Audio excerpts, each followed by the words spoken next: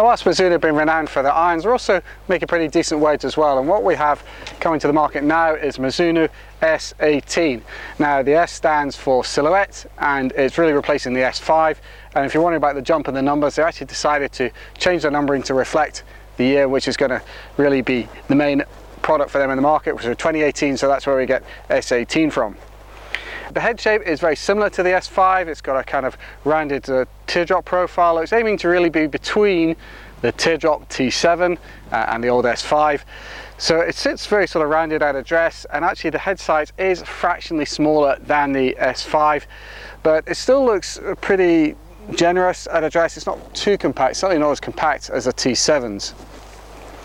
It also has a little more grind around the heel and the toe than the S5 did, and that just allows a little bit more versatility, particularly with some of the higher lofts. What they've also done here is to move the CG to position it in the right place according to the loft of the club, and they've done this by varying the amount of mass that is here higher up. So when you've got more loft, you're going to have more weight towards this point in order to move the centre of gravity up because you're hitting the ball higher on the face, and vice versa when you've got a lower loft. We put at address, as I said, it does look very nice at address. I've got the chrome version here. There's also a black version as well if you like that sort of stuff. So let's see how it goes. And really this is a very solid feel. I think it's probably maybe very similar to the S5, maybe because of the smaller head. It has a slightly different sound to it, but the feel is just as solid. You've still got this grain flow forged 1025 boron steel, so that's the slightly harder steel than the sort of normal, but you are getting that little bit more resilience, so the grooves are going to be less likely to wear over time.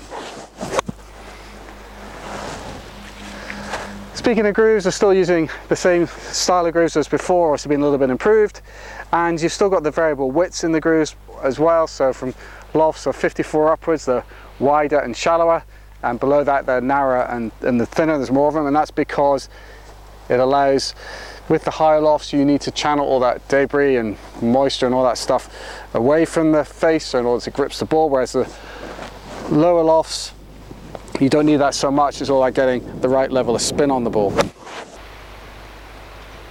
The S18 comes in a wide variety of lofts from 46 degrees right up to 62 degrees, and Mizuno are also able to hit the odd numbered lofts as well by adjusting one of the even lofts up or down in order to get the gapping that you prefer.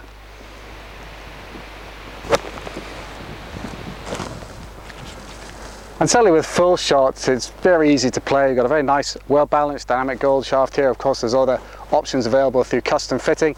And certainly some of the lofts are very good, a great feel for them, so very easy to blend it into some of their MP sets. Around the greens, it was excellent. I thought the feel from it was very good. You've got good control on all types of shots. And even out of the sand, I think it performed very well. You were able to open up the face. You can really feel the bounce engaging. And this is a really good quality all-round wedge, and I think players at all levels of ability will be able to get the most out of it. I think maybe it doesn't go quite as high up the handicap range as the S5 did. I mean, that was a good wedge right up into sort of high teens, maybe early 20s handicap. So it's maybe come down a little bit on that, but I think maybe better players who found the T7 a little bit too small will like the S18 because it gives you that nice hybrid of a little bit more forgiveness, a nice sort of rounded style, but yet it's going to give you the feel and the performance that I think they would need around the greens. That's all from me. Let me know what you think. Please thumbs up the video and subscribe to our YouTube channel. And for more reviews on all Mizuno golf equipment, just check out the website at golfalot.com.